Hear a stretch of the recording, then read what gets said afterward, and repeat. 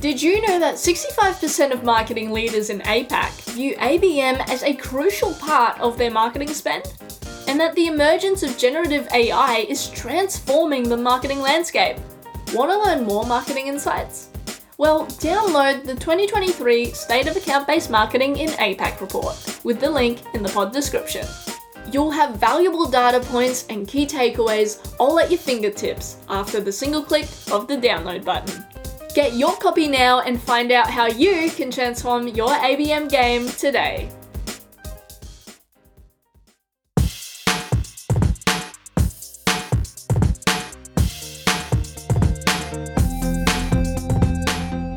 What's up, marketers? It's Liza from Xgrowth, here to wish you a happy holiday season. We'll be back in the new year with more amazing guests, but for now, we'll be rebroadcasting some of our favorite episodes. So grab a drink, get comfy, and enjoy the show.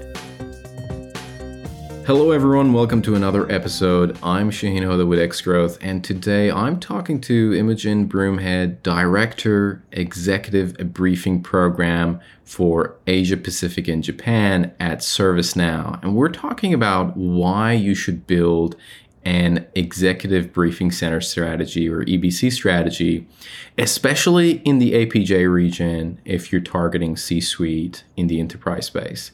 The EBC model is quite common for especially tech companies to have them in the regions like North America, basically HQ. But we're going to be talking about why is it important to think about an EBC strategy for the APJ, the APAC, and the ANZ market.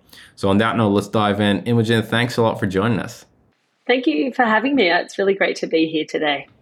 Absolute pleasure. So first of all, I want us to define EBC, right? Or at least I would like to know, what is your definition of an executive briefing center? Can you kind of take us through that?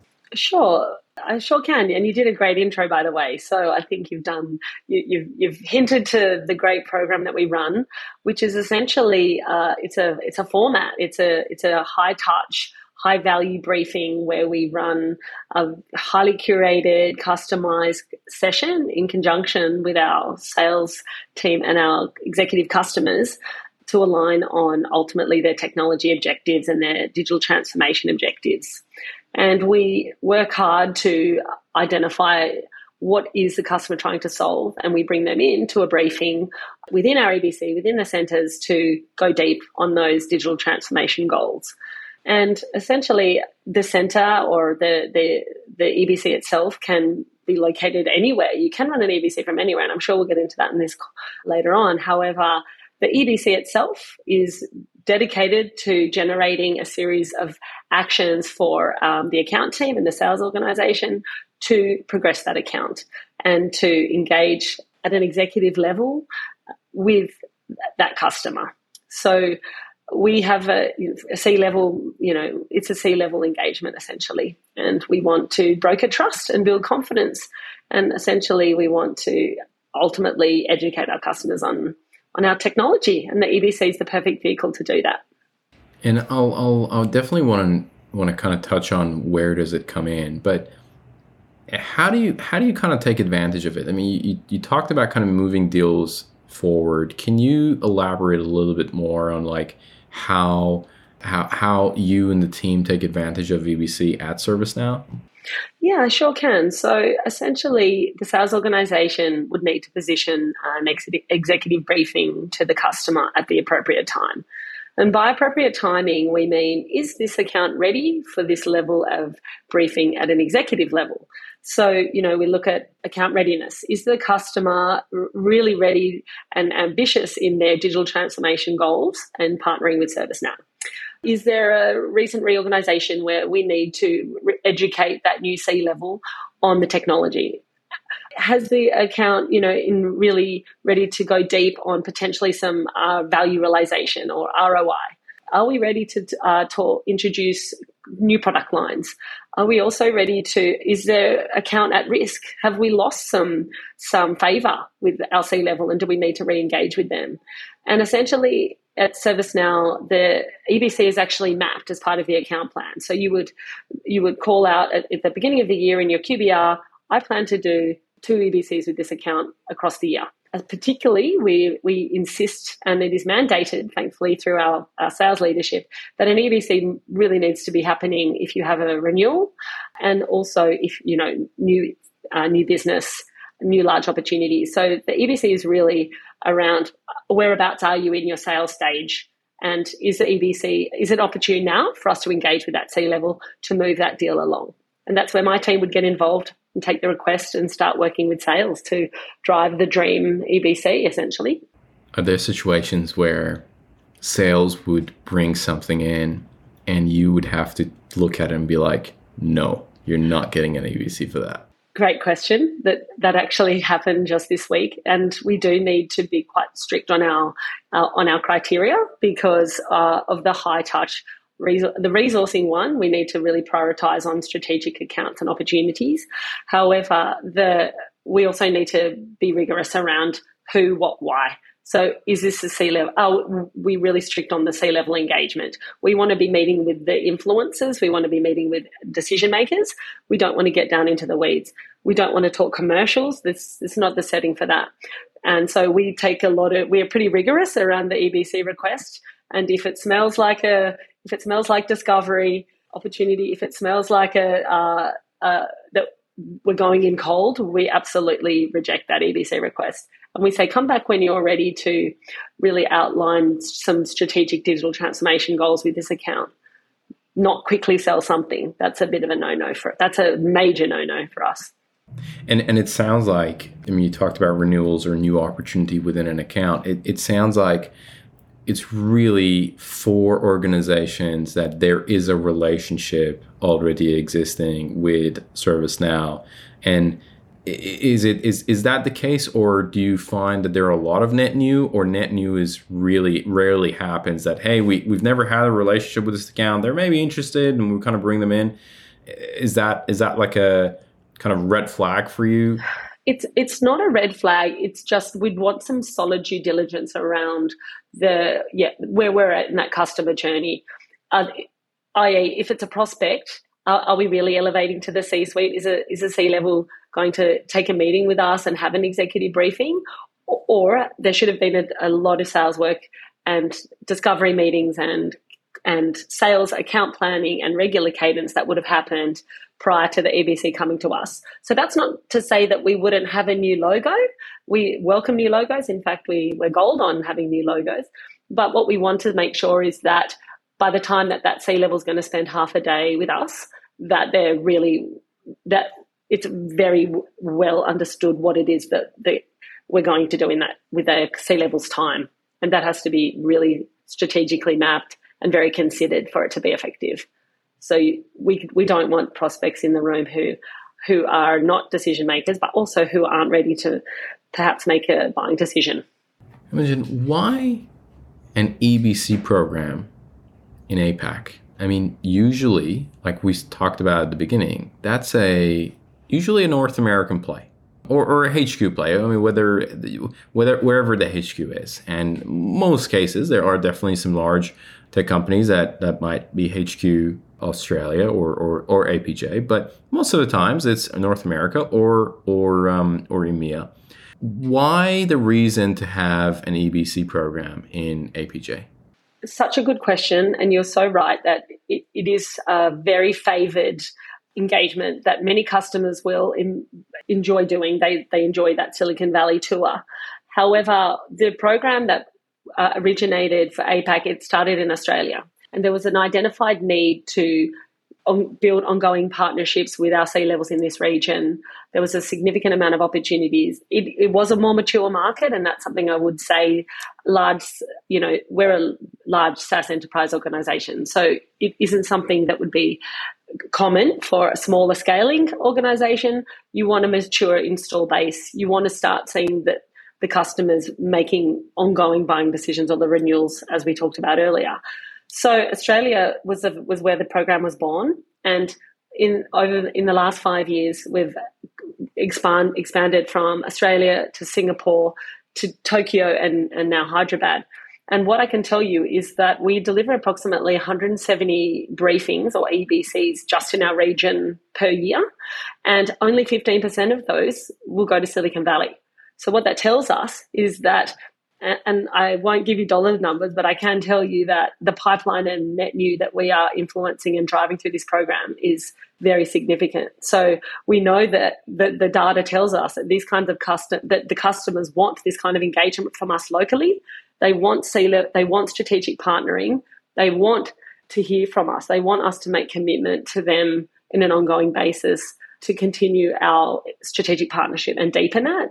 And we also know there's many customers that can't travel for obvious reasons, and that particularly now more than ever, there's very stringent travel budget cuts. So you should be thinking about a program locally for this very reason, that customers want to have executive level engagement right here on home turf. Interesting. And you said 15%.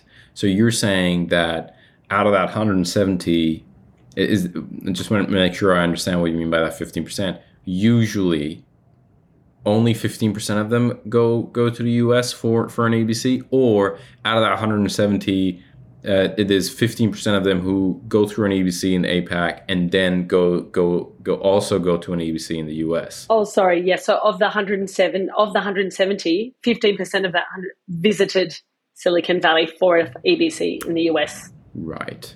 Right. So we are hosting here in region. The majority proportion are hosted here in region. That's crazy. Yeah, That's crazy it is really significant, and we are seeing the appetite for the US. Our program is growing, our numbers are growing, and the appetite for the US is growing incrementally. But we are busier than ever right here in APAC. Very interesting. Okay, we've touched on this a little bit. We talked about, and I'd be curious if you can share any more information on it in terms of where does EBC sit in a buyer's journey? Is it at the very, very end? Is it kind of in the middle? How do you assess that, and where do you insert an EBC for a program, and how long in advance? It sounds like there's a few months of heads up, and maybe even more than that you kind of need to put something together or book someone in. How does that look like?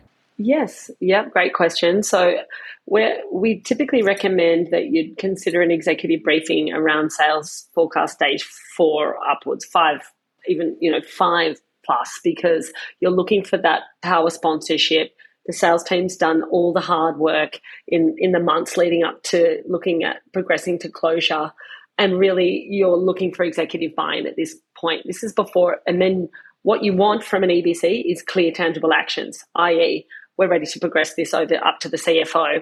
We're ready to move this along in procurement, and where we're in agreement that you are the right technology partner for us. So that those kinds of conversations aren't happening in early sales stages, purely because, as you've just called out, the sales team need to be doing their hard work to get customers engaged and get them to open opportunities and move them along to stage 4, which takes months of work. And my great friends over in marketing who have done all the work to get the leads and move it along the buyer's journey, by the time you're coming in to our offices and spending time with us, you're really close to an imminent buying decision. And that's where the magic happens. So and from our point of view, where our team are influencing is 4 to 6 weeks. We need to take that EBC request and work. We partner with the sales team very closely. We try and we work hard to understand the objectives. We engage the core stakeholders that can influence influence and compel the customer based on their objectives. So, and that is usually always done by our own executive talent pool and our executive subject matter experts, because we're looking to align executive messaging and align executive support. And then also we like to gain exec sponsorship, so to make sure that briefing is successful. So yes, it takes weeks, and it's very hard to get in executives' diaries. So we try and get the customer executive buy-in as soon as possible, and we need them engaged, and we want them to have skin in the game. And we actually meet with the customer prior to the sessions, because we want to make sure that the agenda and the content absolutely aligns to their expectations. Always customer. And it sounds like you also bring in executive engagement from ServiceNow's perspective as well. So people who might have not previously been part of the program and their executives at ServiceNow would be engaged in the EBC process as well. Is that right? Yes, absolutely. And that takes a lot of work to align the stars, preparation, and more preparation. It's high stakes, and they're also very visible. So we have a lot of inspection from our senior sales leadership on quality of messaging. The dream agenda must really must resonate, and it must land well. Otherwise, it could fail. The deal could be really compromised. So it must be perfectly prepared. So there's a lot of pressure at times on our team to make sure that we pull it all together well. Interesting. Imogen, I would imagine a lot of people who are listening to this are like, EBC program, are you kidding me? That costs a lot of money. It costs a lot of resources to put together. And that's definitely, like, we can't do that for the APAC region. Is that true? What should be people's expectation in terms of resource and cost perspective for setting up an EBC program? Yes, it's a really valid question, because that is something I'll often get asked when I'm, attending networking opportunities. And essentially, it is very cost effective, because what you need to get started is human capital, and you need a self-starter, and you need an ambitious individual. I started the program actually on my own here in APAC, and build it and they will come. So we needed a home base. So real estate is ideal.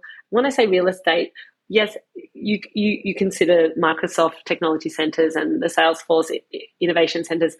They are incredible in terms of their potentially, their memorable touch points and their branding. However, that can evolve as you scale.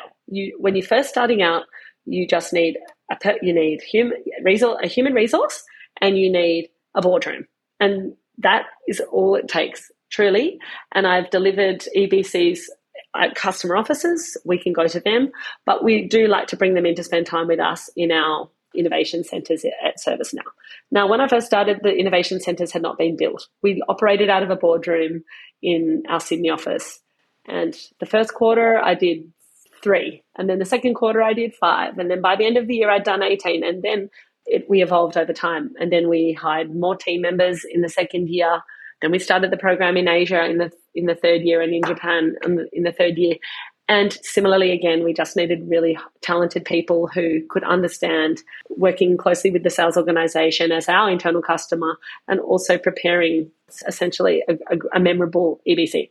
So yes, what does great look like? You could have a thriving center program across APAC, or a thriving, innovation centers with multi, innovation rooms and touch screens and installations. That can be a goal. It's an ambitious goal, but really, to start, you don't need to be thinking in those terms. You just need to hire a good talent and call me. I'll tell you how to do it. It's so simple, and the ROI is huge. Seriously, we see so much. The value is incredible. It's actually a no-brainer.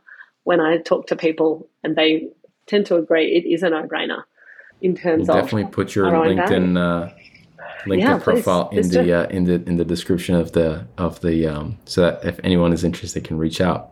But on that note of resources, what do you think are the critical, let's say, top 3 skills that you would need? Now, me as an individual, or me as, hey, in my team, what are the top 3 skills that need to be there to set up this EBC program? Yes. So when we recruit talent to drive our in-country programs, we are often seeking, enterprise marketing background or field marketing background is ideal.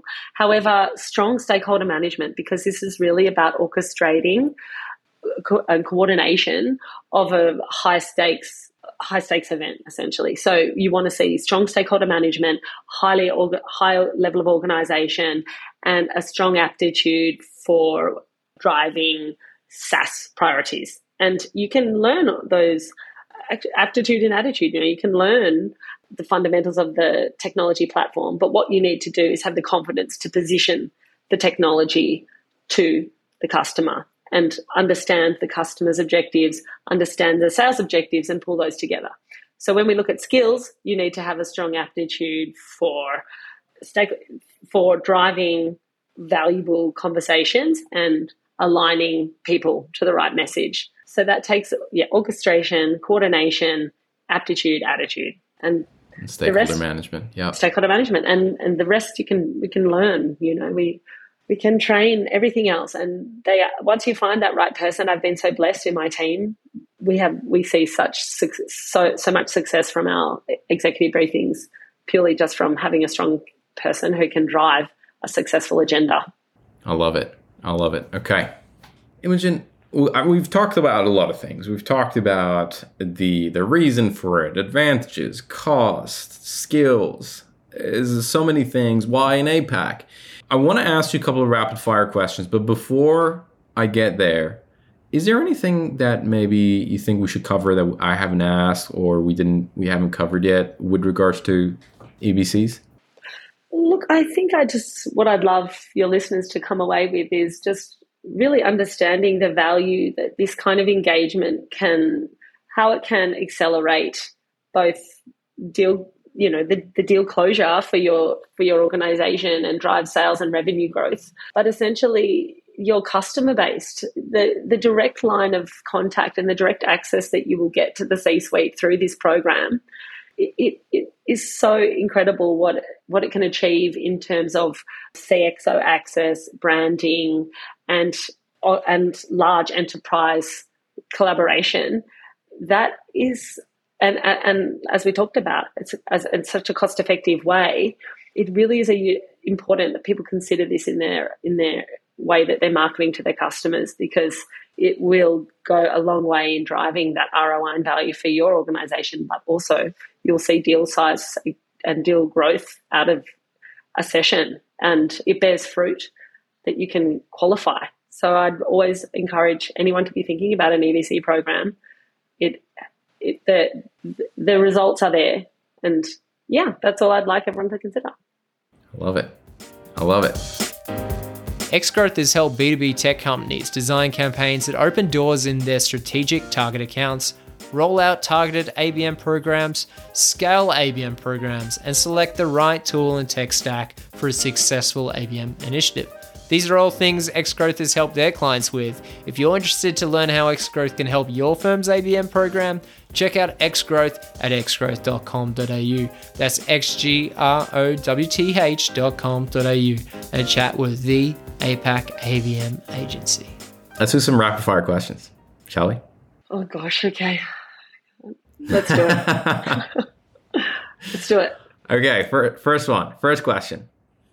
What is one resource? This could be a book, a blog, a podcast, a talk, whatever it is, that has had a fundamental impact on the way you work or you live. What comes to mind? So I always make a commitment when I'm on holidays with my family to read one book. It's that I've no time, unfortunately, as much as I'd like to read. And on my last holiday, I read a really compelling, amazing book. It's called When Breath Becomes Air by Paul Calanth. And it's not light reading, but he shares his story as a practitioner, as a neurosurgeon, who actually goes on to become a patient who himself developed a terminal brain tumor. And he essentially takes us on a journey as the clinician that faced his own mortality and how that affected him as he reflects on himself as a doctor, but then as he goes on to embark as a patient, and how he receives treatment and how he endures as a patient himself.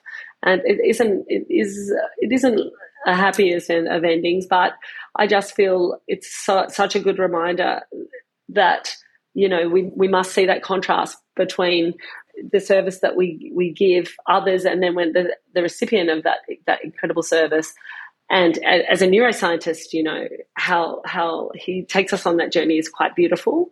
And I think important that we all take stock and remember that working in technology, it's high stakes sometimes, but we're not performing brain surgery, are we? So we should always be kind to others and lead with empathy. And I love that message.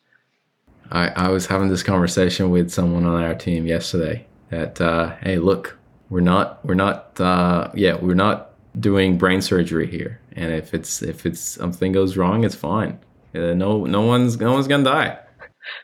So the stakes are not that high. And but sometimes it's hard. It's something we're in it. We're in the weeds, and it's just hard to see that. And the smallest misstep feels like it's all gonna crash and burn, and it's the end of the world. So it's such an important message. Seriously, right? Absolutely. I couldn't agree more. Question 2. Let me ask you the second question is, if you could give one advice to B2B marketers, what would it be? Yeah, this is such a good question. And in my line of work, I really stand by my answer. Customer first. What do customers care about? Start there and then work backwards. We tend to personalize our own position or our own objectives, say around products or, what do we want them to buy? Where we've seen success is you invert that thinking. What do they care about? What is the customer trying to solve?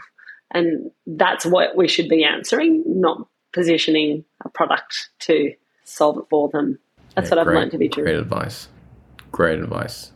Question 3. Who are some of the influencers that you follow?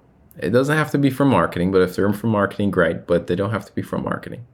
I was like, are we talking fashion? Because Let's do fashion. Let's do it. No, too much scrolling on Instagram, I think, is where I get lost in fashion. Look, I tend to be, when it comes to the space that we work in, I tend to think the innovator, I follow the innovators and the geeks out there, who are the people building the platforms and literally developing UX and AI and machine learning to create the future of work. Like, we are living it right now. What is the future of work? And it is got, and ChatGPT as an example, I'm being exposed to this even through my kids' schoolwork, like this is happening right before our eyes. And it is overwhelming.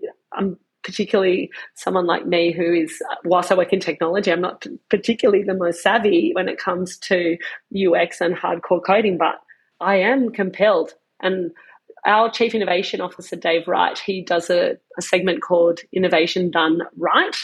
That's a pun, on a little play on words on his last name. And he's at they're working at the cutting edge of the future of work. They're evolving and exposing us to what does the future of work look like? And I'm excited, but I'm also sometimes I'm nervous as well about what it can look like. And yeah, so I think does that answer the question? I sort of went down a rabbit hole. It does. I think I'm going to be looking up this newsletter and signing up to it. But I would imagine if there's internal presentations or anything, it would be really cool at ServiceNow, and probably everyone's mesmerized when they talk about the future of work. So I'm sure those would be pretty amazing. Oh, mind blowing, Shaheen. for us tech heads. I know, we all kind of geek out on that stuff, so I can totally understand. Last question. What is something that excites you about what you're doing, the EBC space, the B2B marketing space? What comes to mind? Oh, great question. I think, look, everything is changing in SaaS. I observe the way SaaS businesses are viewed, and the way that we are selling our products means that we need to be customer first, customer centric in everything that we do. And because of this change we've observed in the changing landscape of SaaS, it means that everything that we're doing in the EBC is value driven. Show me value from what I own. customers are no longer able to invest in large tech projects as they were. So we've got a really unique opportunity to deeply understand what is the customer's value driver and how can we support them. We just must be in the service of the customer if you're going to be successful, if you're going to be competitive, and if you're going to thrive and grow in this space. So we are at the coalface with that. We are hearing what customers are we are hearing direct customer feedback from C-level customers on this point.